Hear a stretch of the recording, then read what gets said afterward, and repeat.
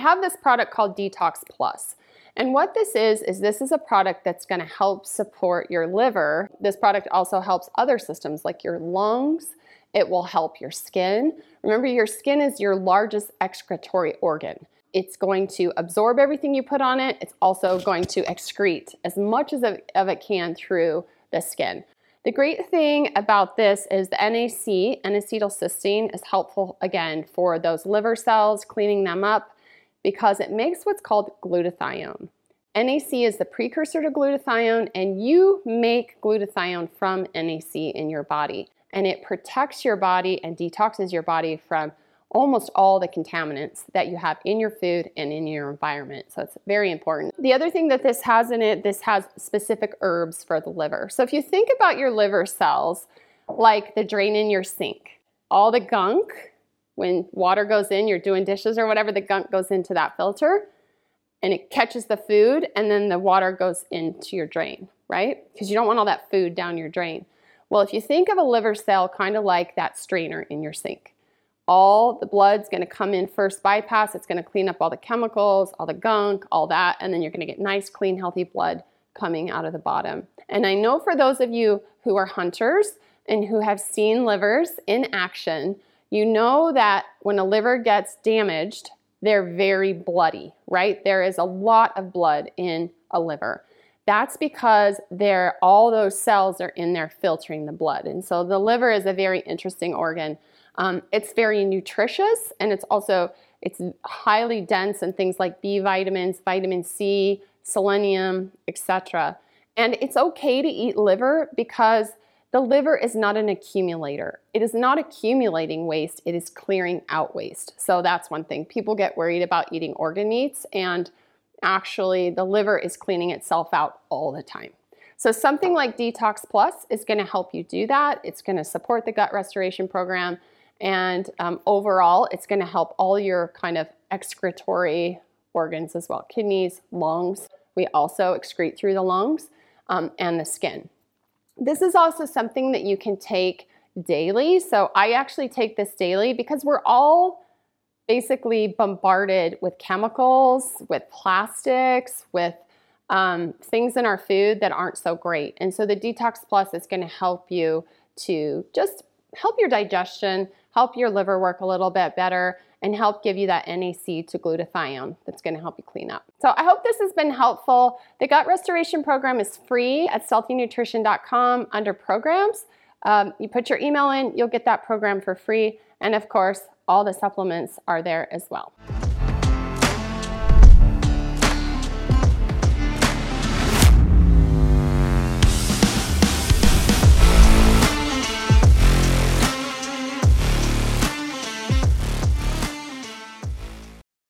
All right, everybody, welcome back to the Hunt Harvest Health Podcast. This is Dr. Hillary. Today's podcast, we are going to talk again with my friend Scott Matura. He's a chef here in Bozeman, and he also is a blogger and writer on all aspects of food. The last podcast that we did was about the bliss point and sugar, salt, and fat and how they play on our brain. We also talked about some history with sugar, just some really intriguing podcast, and we got to know Scott. But since then, Scott and I get together once in a while and we record some topics that I think we like to talk about, and we recorded a couple podcasts. So this podcast today is going to be all about food labeling and how the big food companies figure out what we will become addicted to. And Scott turned me onto this book called Hooked. It's Hooked, Food, Free Will, and How the Food Giants Exploit Our Addictions. It's written by a guy named Michael Moss, who actually wrote the book Salt, Sugar, Fat. So if you haven't read that book either, that's a good one, which really talks about the bliss point that we talked about in our last podcast. But yeah, Michael Moss's book. So I've been reading through this, so intriguing. And I find it interesting that the food companies, they really prey on our own unique chemicals within our body that we make to figure out how to get us addicted. And as you can imagine, one of the neurotransmitters that they really plug into is dopamine. So I was just going to read this really quickly about a short paragraph from the book about dopamine. It states, for starters, we don't need the harsh compounds found in drugs to get hooked on things. Our brain has its own slurry of chemicals that are exquisitely formulated to get us to act compulsively, dopamine chief among them. Indeed, they're so good at directing our behavior that drugs are designed to mimic these native substances in our heads. It's true that, as measured by the stir in our neurology, not even Doritos Jacked can muster the depth of the cravings raised by, say, cocaine. But one hallmark of addiction is the speed in which substances hit the brain, and this puts the term fast food in a new light. Measured in milliseconds and the power to addict, nothing is faster than processed food in rousing the brain. Addiction is also deeply enmeshed with memory, and the memories we create for food are typically stronger and longer lasting than any other substances. Childhood memories of food can wield an uncanny power over our eating habits for the rest of our lives, and the reverse is true too. When a celebrated chef and food writer began losing her memory through Alzheimer's, it had devastating effects on her senses and passion for food. In this regard, memory is just as potent as food itself in forming the habits that can lead to addiction. This is such a great book, easy read. I highly recommend it. Hooked. Check that one out. Another book that I've read that I have in my library that I love is called The Molecule of More. This is by Dr. Daniel Lieberman and Michael Long. This talks about dopamine. This is a very interesting book if you want to learn about dopamine, and maybe I'll do a whole podcast on this, but I love this book as well. So, with further ado, I'll get to Scott here. We're going to talk about all different things. As always, go to iTunes, leave a 5-star review, tell us what you think about the podcast, maybe send me a note through the website at stealthyhunter.com if you have topics that you want to hear about. I'm really going to be directing this podcast as we move forward into health. Ryan will be on here and there, but I feel that health in the hunting industry, we just need to start promoting this, and we need to start, I need to start getting out there more and helping you guys just have the resources that you need for more abundant health. I love this community, want to help it, and I feel so grateful that you are all here listening.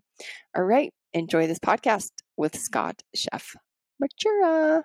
So today we are going to talk about a interesting topic related to food, and that is labeling. You being a chef, me being a physician, nutritionist background, we probably both look at labels when we're buying food. Sometimes we, again, might be differing in what we're buying the food for and what we're looking for. But let's talk a little bit about the pros and cons of labeling in the United States and some of these maybe some other countries. And then we'll get into some aspects of labeling that I think people aren't really aware of. Well, a quick takeaway on labeling, particularly with the United States versus Europe, for example, in the EU, is that our labels are far more detailed than Europe's. We're required to be much more detailed in terms of what the actual ingredient is. A great example is having to call something on a U.S. label high fructose corn syrup, whereas in the EU, they simply have to call it a sugar. So that's really a big one right there. Yeah, I think there's some rumors, and maybe it's not rumors. I don't know. It's I haven't heavily researched this, but there's a lot of information out there of people saying that as far as what goes into the food in Europe and some of these other countries is a lot healthier than what Americans are, these companies are putting into American food. I think what we're talking about today is labeling and the things that you want to watch for in the label. And so it does sound like we have a little tighter control on the definition of something like sugar. Exactly, because you said in the last podcast there's how many types of sugar? Oh boy, just a very roundabout number, about 50. About 50 types of sugar. That I know of. Right. And I'm not even have the background or the nutritionist background that you do, and there's about 50. Okay, so most of those, again, another topic we chatted on was corn. Most of those sugars might be coming from either corn or they're coming from sugar cane, right? Correct. And I know beets too. Sugar beets are another source. When I was a kid growing up, I did a year of high school in Billings. And I went to Billings Senior, and my bus route went right by the sugar beet factory. Billings has a sugar beet factory, and it always had this weird smell. That's a smell from childhood that I have, is the sugar beet factory on the school bus, driving by there every day. And in the spring and early fall, when you're, in the bookends of the school year when it's warmer, I bet you could be fooled into thinking you were even going past the landfill. Yeah. It's really a very stinky. intense, yes. Yeah. Sure. So those would be what we know as sources of sugar, but there's also syrup and honey and oh my gosh, so many different types of sugars, as well as alternative sugars, we'll call them, or processed sugar that's been turned into alternative sweeteners, right? And well, here's a segue then into the labels, is that so certainly in U.S. labels, ingredients have to be listed by volume, right? Mm-hmm. So the first thing on your ingredient list has the highest percentage. Now, in certain Europe labels throughout the EU, they have to tell you the exact percentage. We don't do that, which is fine. We at least have to tell you. So when you're looking at a label and it says corn on a bag of Doritos, for example, well, it's the number one ingredient in volume. But here's where it gets tricky. They list them in order, but something like sugar. Well, imagine having a label that has 5, 6, 7, 8 different sugars in it, all in different ratios. So you might see high fructose corn syrup as the fourth maybe ingredient. And then you might see, maltodextrin farther down. You might see dextrose. You might see sucrose. You might see any number of things. And in and of themselves, you think, well, that's a sugar that's way down the list. There's not much. Well, add up those 7 or 8 different items and do the math. Mm-hmm. Suddenly it's the largest ingredient in a bag of Doritos is sugar. So it's tricky. It's tricky. Okay, so let's chat a little bit about the label and if you're going to look at a label, what are the first things that are going to kind of stand out for you when you look at a label? Like as far as labeling laws go, what are we required in America to do when we have a product, let's say a food product? How is the label supposed to be laid out? So it's supposed to be laid out 2 major things, again, by volume. So largest ingredient first, smallest ingredient last. And then also we're required to have a much more detailed list of nutrients, minerals, fats, sodium, sugars of any sort by portion size. That's a big one. By serving, we call it. And many servings in foods, everything from healthy to snack food, the servings are very small. And we both know that, a small, let's keep going back to a bag of Doritos. A small bag of Doritos has about 13 chips in it, right? Who eats 13 chips at a time, right? You open 3 or 4 of those things. So, a serving size is all fine and dandy, but the serving size is very small. So when you're looking at a label and it says at the top per serving, that's per that bag. Or if let's go to a giant bag, they're breaking that larger bag down into about 12 to 15 portion sizes or servings. Mm-hmm. So that people get fooled. They see it only has this percent of sodium or this percent of, trans fats. Well, right, that's if you eat 11, 12, 13 chips. Well, let's take, not if for you example, eat the whole bag. You brought a Doritos bag. And I did bring a Doritos bag. This is a single serving bag. Yeah. So this is what you'd give your kids in like their lunch. Yeah. Right? Yeah. So how many servings is in that? So this is 1 serving. Okay, so there's one serving in this single serving bag, Yep. which is good. Yeah. So this is going to be better representative of what you're actually getting. I think the Correct. larger bags are very confusing because Right. the parent takes a big handful of chips out, they put it in their kid's lunch. That could be 2 to 3 servings. Easily. Okay. So let's see what's in a single serving, and then let's think about what that, that will equal out what you're supposed to be eating in one serving. Right. But Right. So one small bag of Cool Ranch Doritos is 1 ounce, and it's 150 calories. Now think about that for a second. That's, to me, again, as a chef, not the nutrition side of me, that just right away is a red flag that is very high for 1 ounce of food. Right? That's a huge, you could probably talk more on that, but to me, it just seems like that's a huge percentage of calories for 1 ounce. what's the ingredient again? Sorry. I I'm missed saying the first calories, part. 150 calories. Oh, it's 150 calories. Right. Yeah. Right. Again, I would go back to, and I think we talked about this, maybe we didn't. I've been talking a lot about this lately. Calories are not equal. Right. Not all calories are created Yes. equal. So we can talk about that in a minute, but it would depend on the food, I guess, the calories. Exactly. Yeah.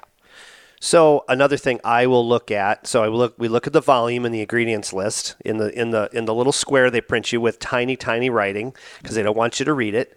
But looking under the calorie in the serving section, they always list their fats first. Everything's always in the same order. They go total fat, cholesterol, sodium, carbs, and protein way down at the bottom. I know. I've always noticed that on labels. Proteins like that, it's like the afterthought Right. macro. Right. Which is crazy because it's almost the most important macro, especially for people that are getting older, like you and me. Our protein is heavily tied into sarcopenia and just future muscle mass and hormone development and everything else. Go ahead. Sorry. Didn't mean to go Yeah, off on no, that. that's exactly right. And so your total fat, and then they break into saturated and trans fats, and those are the ones you really want to see low numbers, right? Of course, you can Right. speak much more to that, but your saturated and trans fats, you want to stay really low on those. Of course, you're going to have those fats when you're buying a bag of Doritos, right? And much like calories, not all fats are created equal, right? Avocado fat versus Yeah, like if saturated there was fat. the same amount of fat in this bag, but it was half an avocado, very different than the trans fats we're seeing in here. What is the actual fat they add? So in the here you ingredient go. list? Saturated fat is 5%. Total fat is 10%. Okay. And saturated fat is 5%. Okay. So if you're looking at total and the other fat they don't really list as another fat in here when you get down to cholesterol, sodium, and total fats. But saturated fat is 5%. So let's just say there were 13 chips in this bag. The better part of 2 of those chips, 1.5 of those chips is pure fat. Okay. And That's a lot. it's a seed oil fat, correct? That they're Correct. frying it in? Correct. Is Correct. Safflower? We have corn, canola, and Canola. sunflower. My favorite, Yeah. canola rapeseed. So we know, and it's coming out slowly but surely, is that the seed oils are poisoning our fat cells. And they have been replaced into the low fat things and to the healthier fat range. But we know when they're fried, they become even more dangerous, right? Like when they're a lot of these are heat stable, much more than like if you take extra virgin olive oil and you fry in that. That's going to become more rancid because of the quality of it. Right. So a canola oil or a grapeseed oil or probably a corn oil or something can tolerate higher temperature. Right. But we do know that it turns more into a trans fat. Right. And maybe you can help me explain that a little bit because you're the chef. And so you're using these fats. Well, I'll interject something really quick about olive oil, just Yeah. really quick. It pains me when I watch on television, when I watch a chef or somebody suggests that we should get a skillet hot and put olive oil in it to saute. Don't saute with olive oil. The second you see smoke, it might as well be lard. Yeah, from a fryer. It doesn't matter. It's causing, I think, those PUFAs. Those, I forget the whatever, but it's basically rancid fat. You're taking your oil and you're heating it up to a point where it's now basically a toxic substance and or rancid. Yeah. And your body has to break those down, and it's hard for those to do because oils are fat soluble. And again, back to the seed oil, we know that they're storing themselves in fatty tissue, which be your fat, the lining around your nerves, things that are fatty in nature, your visceral organs, because you have all this visceral fat that protects your organs. But back to that, what was I going to say? So when I was in nutrition undergrad, now you did not go to culinary school, but I went to nutrition degree and we had to do cooking classes. And back then, this was 2000. I graduated in 2002. We had cooking classes and we were using olive oil to start all of our, and I went to a healthy school, so I learned whole food nutrition. We were sauteing in olive oil. And then the progression from the time I was an undergrad to a decade later is do not use olive oil. So I think a lot of chefs are probably trained in that too. Old school, they were using olive oils. Correct. And we never used canola oil because it was unhealthy. But when you take your olive oil and you heat it up to high temperature, you're basically doing the same thing. You're causing this rancid, more toxic oil, right? Yeah. And from a chef standpoint, flavor, it makes it bitter. Makes it bitter. And well, that makes sense because olive oil has a very distinct taste. Correct. Right? Even when you saute in it, has a very, just like if you saute in coconut oil, it has a very distinct taste. Particularly Italian and Tuscan. They have a hot, peppery, much more bitter mouthfeel than other regions, Greece or Spain or Morocco. Okay. A tidbit about canola as well is that in the Middle East, diets are very much similar. Iran, Iraq, Israel, Jordan, etc. Yeah. Lebanon. Their diets are very similar, but Israel is seeing over the last 20, 25 years, a much more rapid and larger increase of obesity.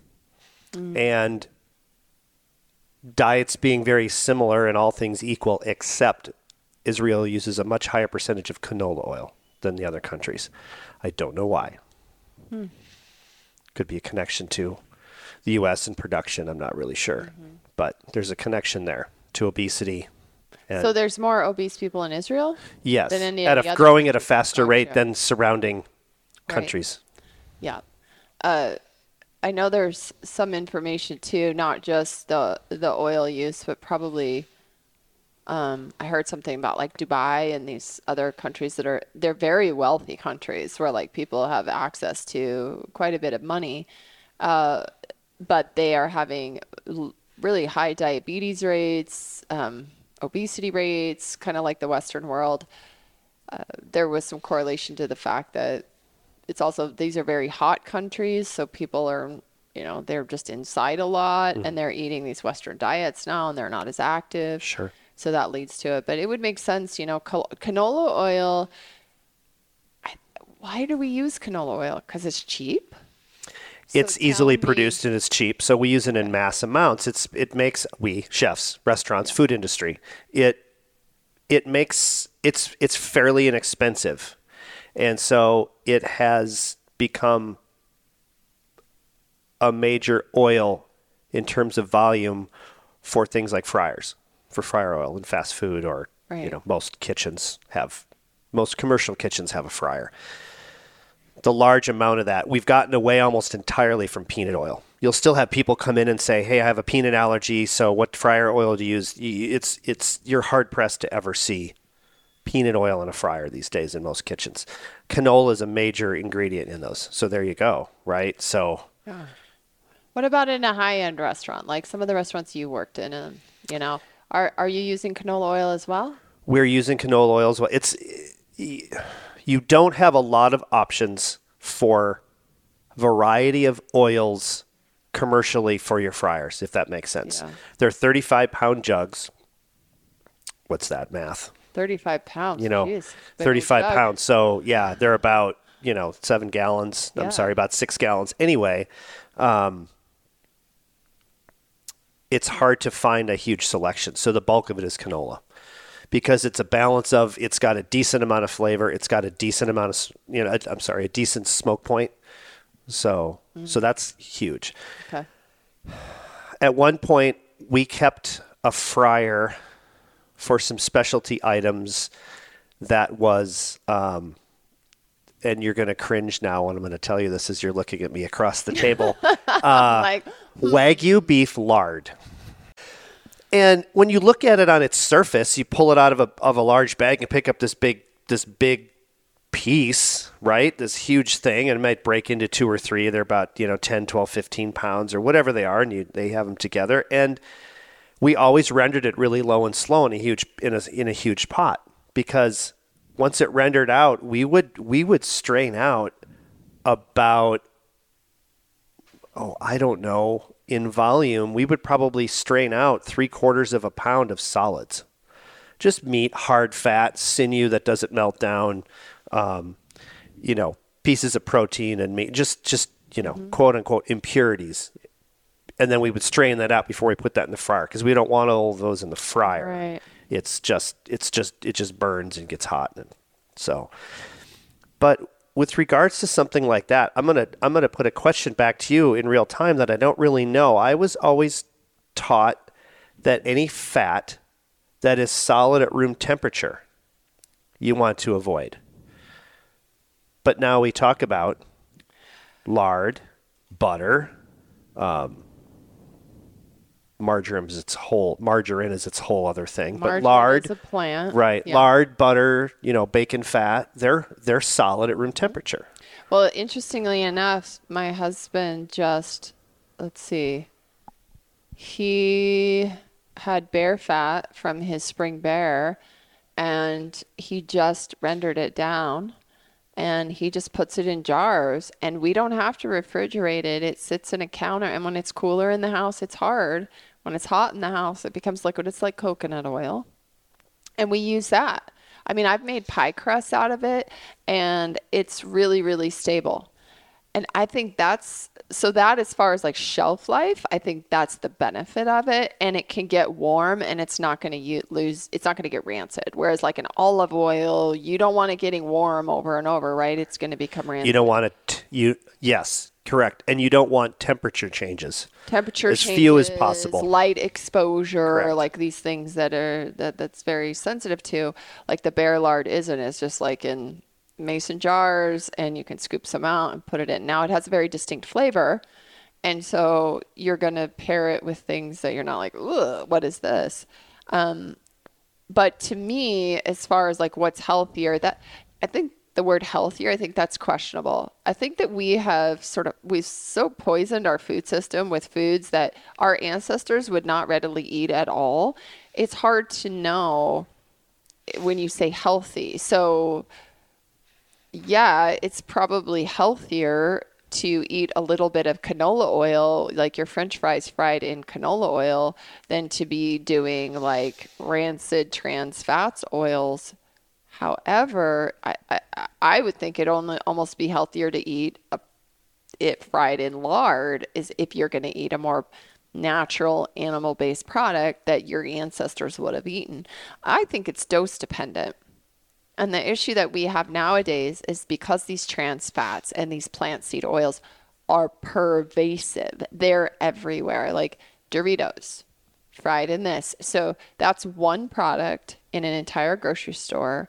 But if you were to go down the aisle of the chips, if you were to go down the aisle of the cereals, if you were to go down tortillas, if you were going to go look at the sandwich meats, if you were going to go look at salad dressings, barbecue sauces, almost all of them have a plant seed oil in them.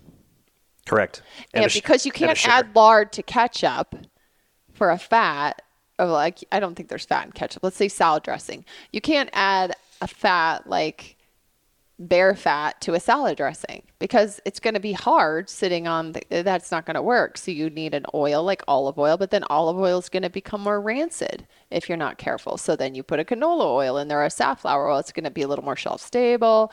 It's not going to get hard.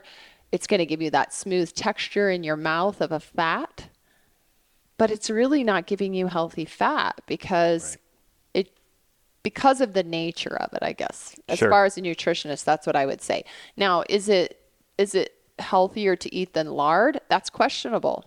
Because I can't go back and look at my ancestors 100 years ago when they didn't have canola oil and they were using lard and say, were they necessarily healthy? Because they had other stresses in their lives that were compounding them. Disease, poverty, not access to good health care, like all these things. But if they'd had all those conveniences we have now, would they be healthier eating the lard than the canola oil? It's hard to say that.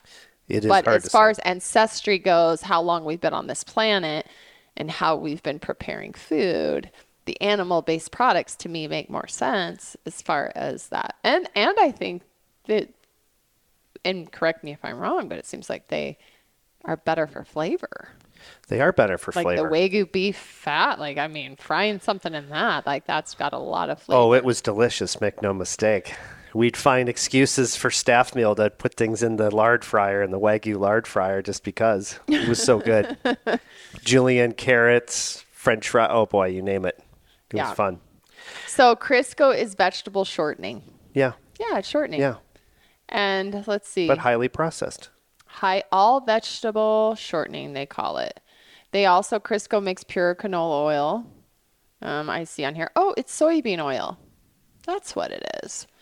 So yeah, fully hydrogenated palm oil, mono and diglycerides, TBHQ, which is a preservative, and citric acid. So there's no trans fats, 50% less fat than butter.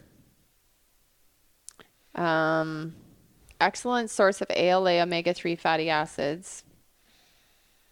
Okay. Yeah. And I think they're getting that maybe from the palm oil, gluten-free and kosher. But that's what it is. It's a vegetable oil. So, back in the day when grandma was using lard, they slowly transitioned everybody over to Crisco.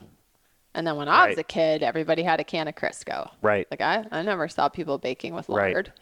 And my grandparents were, much like yours, were the generation of the 50s quintessential housewife. You had Crisco, you had Betty Crocker, you had all these convenient foods. Right. And then we went through, I'll call it the dark period of margarine. Margarine. Yep. I remember my grandma. She always bought margarine because it was better for her. It was the healthy choice. Yeah. But she grew up, she was born during the Depression and she grew up in the World War II era. And was it really healthier? It was the marketing. The marketing was the key. And just like today, marketing is the key, right? Absolutely. So I think the labeling laws, and you can maybe tell us when labeling laws started. Can you tell us that? Because I know a lot of food, the FDA and all these regulatory things started from mishaps in the past, the abuse of power and the poor food supply and all these things. These organizations started coming up to regulate our food. But, the marketing that came in that time that was so heavy on be like your neighbor and be healthy and do, it's easy. It's just easy to buy Crisco. You don't convenient. have to save time. Very convenient. Yeah. So again, marketing is the key. But okay, let's keep going through the label. Well, we hit through a lot. I would touch on this. You just mentioned something about timing. Late 60s and 70s saw high fructose corn syrup. It saw microwaves. It saw better, more thorough labeling. It saw many more sugars come out. I mean, so a lot of things. That's when we were first introduced to sugar-free, fat-free foods into the early 80s. So there's a 20-year window there where our food really, really changed. A McDonald's burger was no longer 100% beef, right? Corn involved in that. So that window, so you could just sort of sandwich it into the 70s is when a lot of that really, and the book Sugar Blues had already come out in the early 70s or mid 70s. I'm forgetting the year, but where it was already warning us of the perils of sugar and high fructose corn syrup and its many iterations. So, but labeling, again, back to being much stricter in the US than in Europe, they just don't have to tell you what sugars they are, that they're just sugars. They don't have to tell you what colors they are, only color. European labels will tell you that it is colored. If something has a yellow or orange or red hue, they'll call it annatto in parentheses, which is a seed. Desert seed, I believe, but it's a seed that has a red dye. They used to, Native Americans used to use it to color. Whereas we have, yellow number 5, blue number 1, red number 40, right? So to our credit, we have to at least tell you. Now what do those mean to the average person reading those colors? They don't know. But for better or worse, we're actually putting on a label, right? So ketchup, Heinz ketchup in Europe, the label will say tomatoes, but ours says tomato concentrate, right? So it starts right there. Ours says high fructose corn syrup. Theirs says sugars. So I do like the greater detail that we do use. So for those of us like you and I who do like to read a label, and I'm always encouraging people to read a label, at least we have a little more knowledge, right? So that segues into me a little bit too. You mentioned preservatives a couple times a few moments ago. And I was writing an article on labeling not that long ago, and I thought, boy, for all the preservatives we put in food, our foods sure aren't preserving us, are they? Because we haven't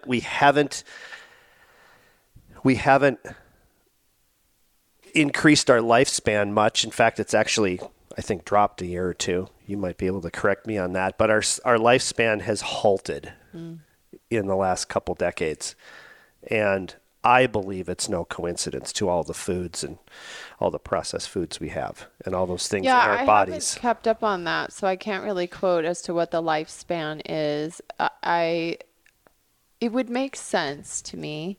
And the other thing is, epidemiologically, having long-term studies of what our food has done to us. I mean, there's a ton of research out there, but, if you're talking post-war era, we know that a lot of the things that are in the food supply and that just in general, plastics and Teflons and all the things that we kind of poisoned ourselves with to make life easier, we do know that there is a lot of data to point that these were not healthy decisions that we embarked on, in the last century. It's hard, though, still to 100% due to really the short time span that we have of these things being in the supply of how the long-term ramifications are of it.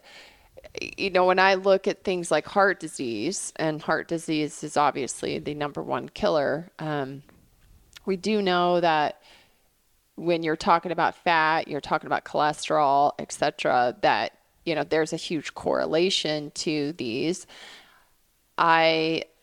My guess is that the types of fats are going to affect that, but we also know that a very small, almost minimal amount of actual cholesterol, which would be considered a fat, is actually absorbed through food. Like, we make food, we make cholesterol, and then we also absorb it through the food supply, but through our gut. But there's some, there's this talk of we don't really absorb that much. So is the type of fat that we're eating actually affecting us in other ways by creating oxidant damage to the body? Because we know that, again, these are lipophilic molecules that come into the body, these fats, and they have to be broken down very differently than like a water-soluble product needs to be, right? And could it be the actual type of fat, even though it looks like we're eating less fat because we're in the low fat, and these fats seem to make it, are they actually increasing heart disease based on the oxidant damage and the ramifications of reactive oxygen species that are happening in the body to clean these bad oils up. And that's doing damage to the vessel, because we know part of the mechanism of cardiovascular disease is damage to the vessel wall. And when you get inflammation in there and you get damage to the vessel wall, then cholesterol, if you got it around, it's going to do its job by trying to patch up these holes. And so is it actually these bad oils that are now introduced into us? Because heart disease was not the number one killer 100 years ago. Heart disease is actually a fairly new condition. Since, again, post-war era, 50s, 60s, 70s started going up. You know, presidents started having heart attacks, which was like unheard of. There were things happening and you could see it in society. So again, 100 years ago, it was probably more hygiene issues, and lifespan wasn't quite as long. So again, hard to dictate what that is.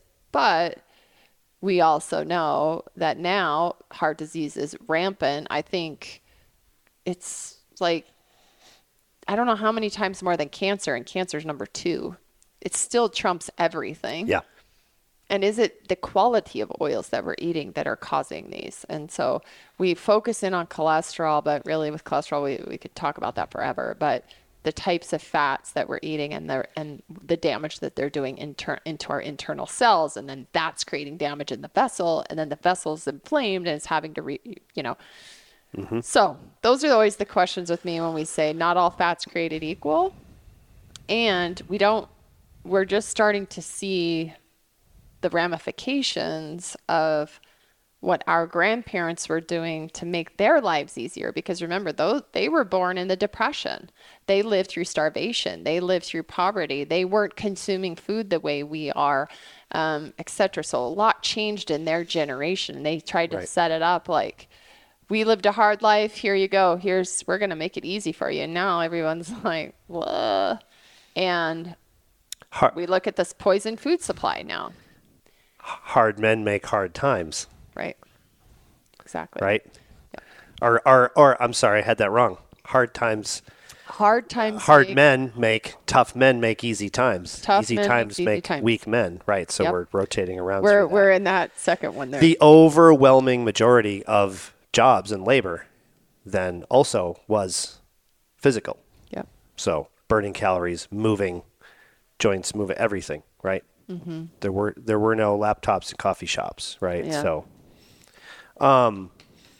a little bit less intrusive than the fat and sugar is the many preservatives and additives in foods that they're not harmless in that they're very highly processed, but a lot of them are for mouthfeel, for texture, for visual appeal.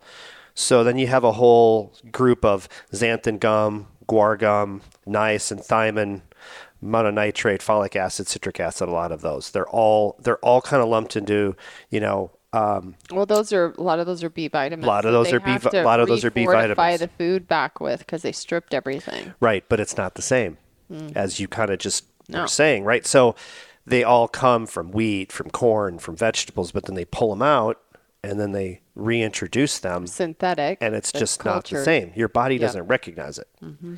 So, with methylation defects, so when you see in a lot of these fortified foods, you'll see the niacin, the riboflavin, the thiamine, and that you'll see folic acid.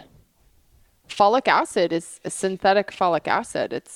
And a lot of people these days, we know that some people with methylation defects who can't process folates and stuff, B12, etc., folic acid is poisonous because your body has to take folic acid and it doesn't know what to do with it. So if you eat a folate in like a leafy green, your body knows more what to do with that. And folic acid was added to all these foods because they started realizing women were having reproductive issues, right? Where babies were miscarrying, neural tube defects, you need folic acid. So again, with the other B vitamins, they're highly fortifying these foods.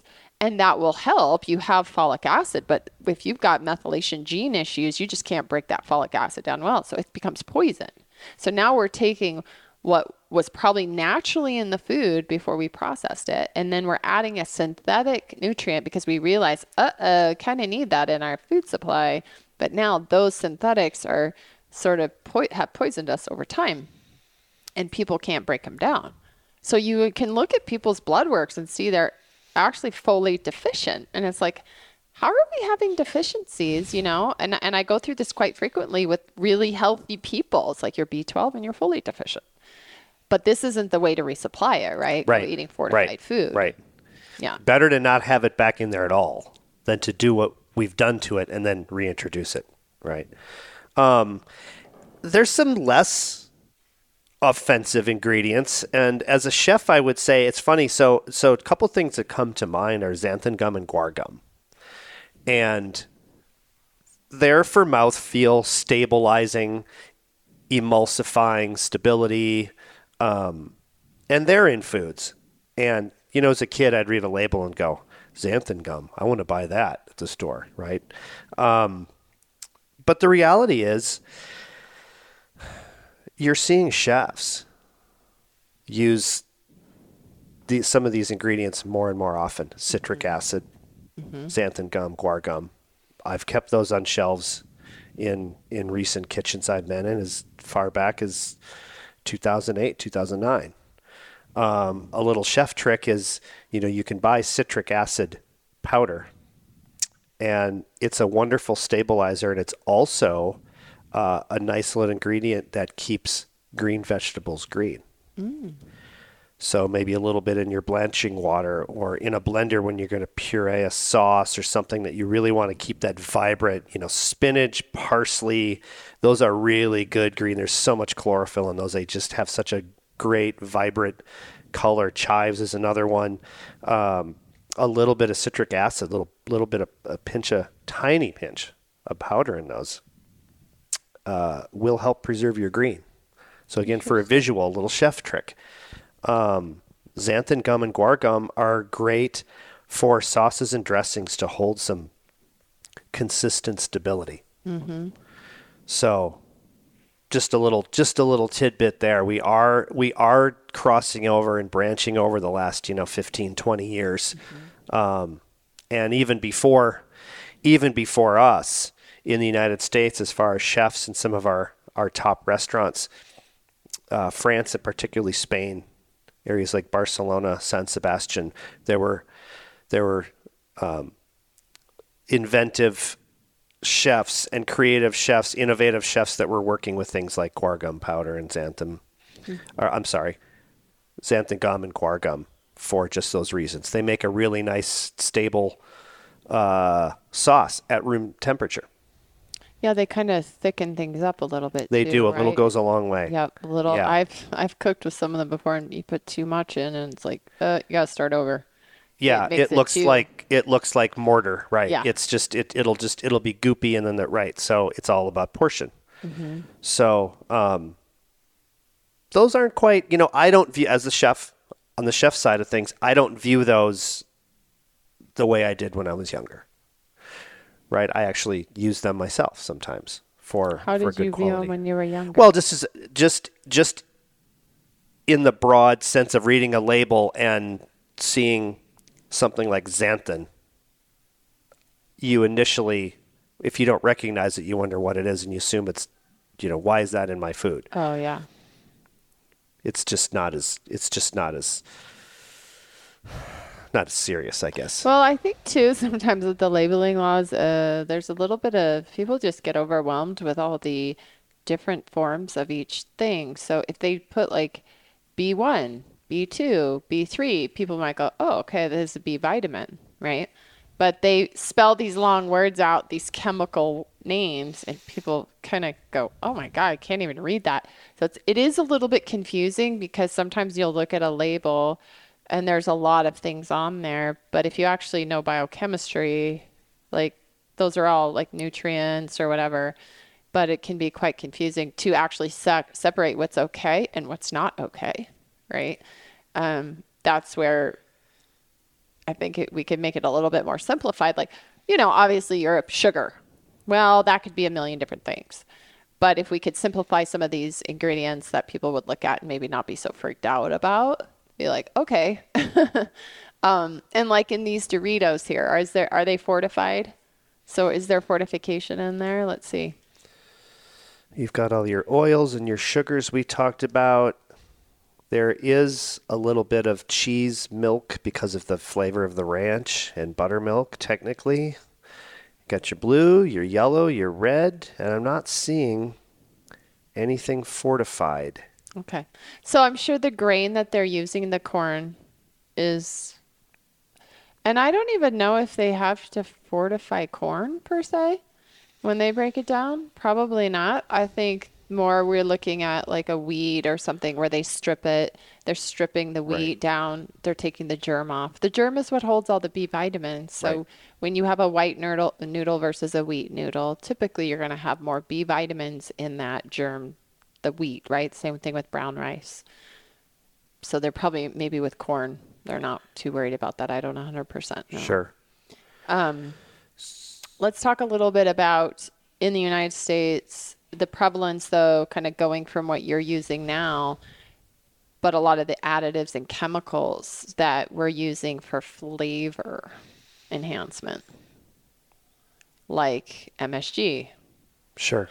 And there's a big, I think most people know what you have a little bit of history on MSG because you've written an article on this, right? You wrote a blog. Yeah. Again, plant-based, animal-based, everything from, beef bones and marrow to certain vegetables. Like one that always comes to mind is shiitake mushrooms, right? Mm-hmm. And we were discussing a little bit before we started recording that shiitake mushrooms were really one of the foods that was at the forefront of recognizing the fifth flavor beyond salt, sweet,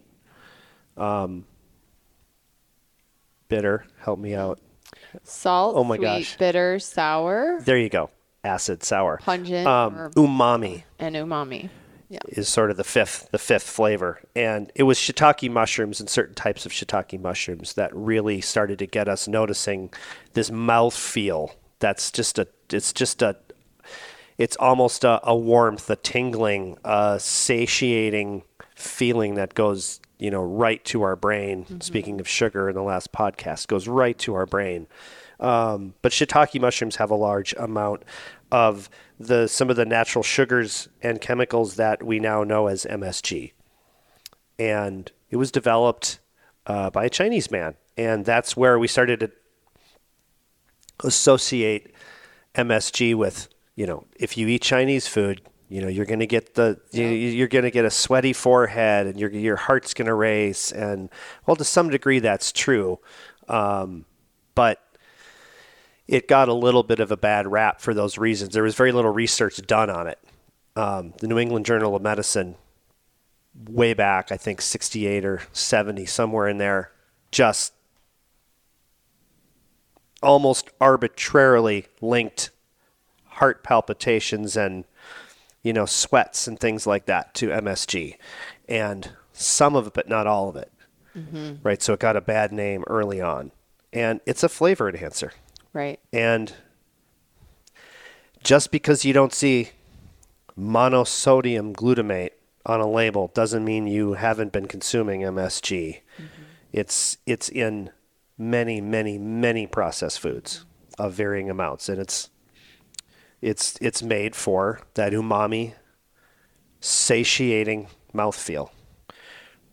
And the other side effect that it has is you can't stop eating. So how many times have you been stuck in traffic and all you had was a bag of Doritos, or even like the healthy chips, right? Like when I lived in Seattle, I did so much commuting, and I'd go to like Whole Foods and I'd pay all this money for the fancy chips and all this stuff. And then I'd end up sitting on the freeway in traffic notoriously, and then I'd be starving. So then I'd open these chips and I'd start eating them.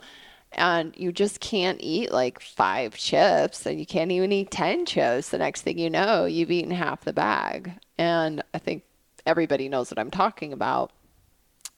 And part of that is that glutamate receptor, that umami, the mouthfeel, but also that salt is stimulating your nervous system to continually ask for it. So you just keep eating it. Sure. And that's the other thing is sort of bypassing the signal that you've had enough. I think we talked about this last time, is like fat by itself, like you could only eat so much fat. Your body just, there's a threshold that's like no more fat, right? Protein is pretty much the same way. Sugar, now you could keep eating a lot of sugar. And I think MSG would be put in this too, this salty thing where your brain's getting overstimulated, like, give me more, give me more. And so you eat too much of it. And that's an important distinction. That's an important, thing right there, is that it is at the lower end of the salt and sugar in that, you talk about, oh, don't give him sugar, he's too hyper, or, whatever. He gets so thirsty from a lot of sodium. That is where a large amount or an excessive amount to whatever your body weight, your metabolism on that given day, little too much MSG, and you will start to feel little like energy, little heart race, little, I call it, the sweaty brow, but just get a little, you get that racing. But it's not an allergy. They have yet to link MSG to allergies. Placebo-controlled study after study, and they can't link MSG to allergies. Well, the interesting thing is when you put in monosodium glutamate into PubMed, which is where, we go look at research, and that's really where the biggest, if you want to go in and just type anything into PubMed, kind of stuff will come up. It's crazy how many studies have been done on the toxicity of MSG and what it does to the body in toxic levels. And it affects all the systems. Reproductive system, you and I actually had a discussion before we got on here about how they did a study here where they were looking at reproductive toxicity. It's actually toxic to the receptors for testosterone and spermatogenesis, creating sperm. So is it creating reproductive toxicity? And there's chronic toxicity at low dose. Obesity, there could be some correlation with obesity. Cardiac toxicity via oxidative stress, like I talked about earlier, like what oils are doing to the body. Hepatocardiac derangement, which is liver, heart, issues. And the gastrointestinal system, is there effects on the gastrointestinal system?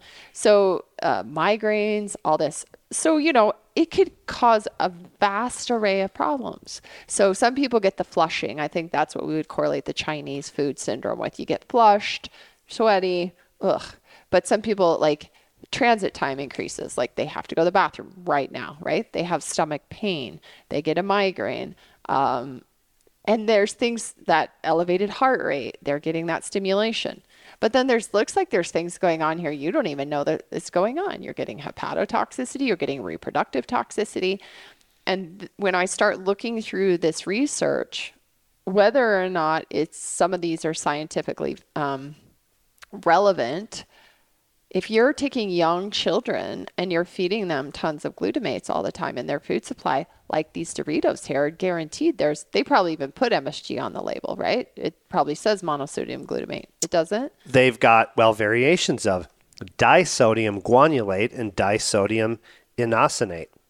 Those are all versions of MSG. They're all in versions. The MSG family. In the vein of sugars having different names. Those are all MSG family. Yeah. And so, like, we are feeding young children these foods, and reproduction is a big issue today. And this is where the food supply, it gets so complicated. Like, it's the system is set up. Obviously, we need to eat. The food system has to supply food for a lot of people. The cheaper you can make things, the better your bottom line. And then you make, through marketing, you make it physically attractive. And then these food scientists making it palliative to the umami and to the sugar. And so you got all this in. And now your kid, like, every day, he needs Doritos. He's throwing a fit if he doesn't get Doritos. And it's not just the sugar in there. It's these glutamates that are stimulating the nervous system. Right. They're stimulating you to, in some sort of way, become sort of addicted to it. Yes. But then you have these young children, and now they're getting this toxicity that they're building up over time. And then they become a young adult. They have fertility issues, maybe testosterone issues. I mean, we've talked about testosterone on here a ton. if it's modulating the GnRH receptor in spermatogenesis, it's changing possibly testosterone, FSH, LH. These are all hormonal. These are all hormones. Mm-hmm. Like, how is it affecting fertility? And we do know that sperm counts have gone down considerably since our grandparents' day. Correct. What's causing that? Is it just obesity? Is it excitotoxins? This is a group of excitotoxins. Is it all the sugars? Is it these plant oils? Like, it's so almost complicated that, yes, it's probably all of those. And that's why when you look at Doritos and you read the labels, it's good to understand what's in there and understand what these are doing to the brain. So here's the list of glutamates. Here's the list of some of the things that it doesn't say MSG, but it could be. So when you read the label, it'll say MSG. That would be easy. Autolyzed plant protein, autolyzed yeast. I see that in a lot of the healthier chips. Yeah. You know, the brands you buy at the co-op or whatever, they have autolyzed because yeast they still need mouthfeel. They still need that umami feeling to compete on the market, to have you say, well, these are terrible. They taste like styrofoam and you throw them in the garbage and you never buy them again. That's to prevent that. Yeah, good point. Calcium caseinate, citric acid, when processed from corn, right? You can get citric acid. You can create it in a lab. It's a vitamin C, basically. You can, like I said, I can buy it in bulk in powder. Yeah. As a chef, I can buy it. Gelatin, glutamates, hydrolyzed plant proteins, hydrolyzed vegetable protein, monopotassium glutamate, natural flavoring, natural meat tenderizer, sodium caseinate, textured protein, yeast food, and yeast extract, which is another thing, again, I see a lot. It'll say yeast extract in it. And then there is a very long list of all the things that could contain MSG. And that's from gums to maltodextrin is a big one. Modified food starch is another one. So not only do you have the sweetness of maltodextrin, you have the glutamate of maltodextrin. So you got both. Boom. Mouthfeel, sweetness, and preservative all in one. Well, think about this as we start to wrap this up here. Think about this. Doritos. Keep going back to the bag of Doritos. And I said, there probably 12, 13 chips in this bag. Oh, I can't just eat one, or the portion seems too small, right? And you want to just keep eating because you have that flavor and that umami in your mouth, and it connects to your brain. A lot of that, besides sugar, is let's lump it into MSG. A lot of that. Yet think about on this label, this list is quite long, and the last two ingredients. So if you remember, they're the smallest two by volume ingredients in this bag of chips are both forms of MSG.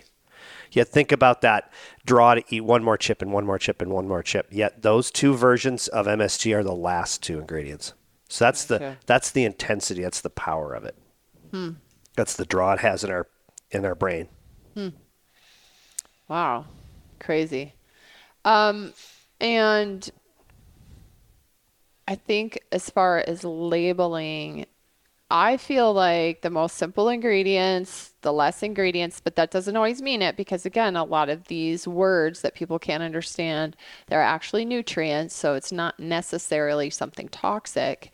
But when you're looking at something, you want to think of the less ingredients. And this is why we promote a whole foods diet. Because if you can look at a food and know what's in it without having to have it have a label, that is what your body's meant to eat. So like a Snickers bar versus a peanut. A peanut is a peanut. Maybe some people can't eat peanuts, but that's a whole food. Peanut oil, all the peanut butter, even though peanut butter, you can get wholesome peanut butter. It's straight peanuts, right? But Jif and all the stuff they add to Jif, and then you have a Snickers bar. Now you add all the sugar and you add all this other stuff. There's a lot of stuff on that Snickers label. That food, maybe you should consider not eating that food. Right? Absolutely. I think the benefit that you have as a chef, though, is when you learn about food and you learn about food combination and then you learn about flavor combination, is you are making food from multiple different things, right? So like the Doritos has a lot of stuff in it because it has to be preserved. It has to have that mouthfeel. It has to have that, it has to in a bag. It has to sit in a bag forever Right. and stay good.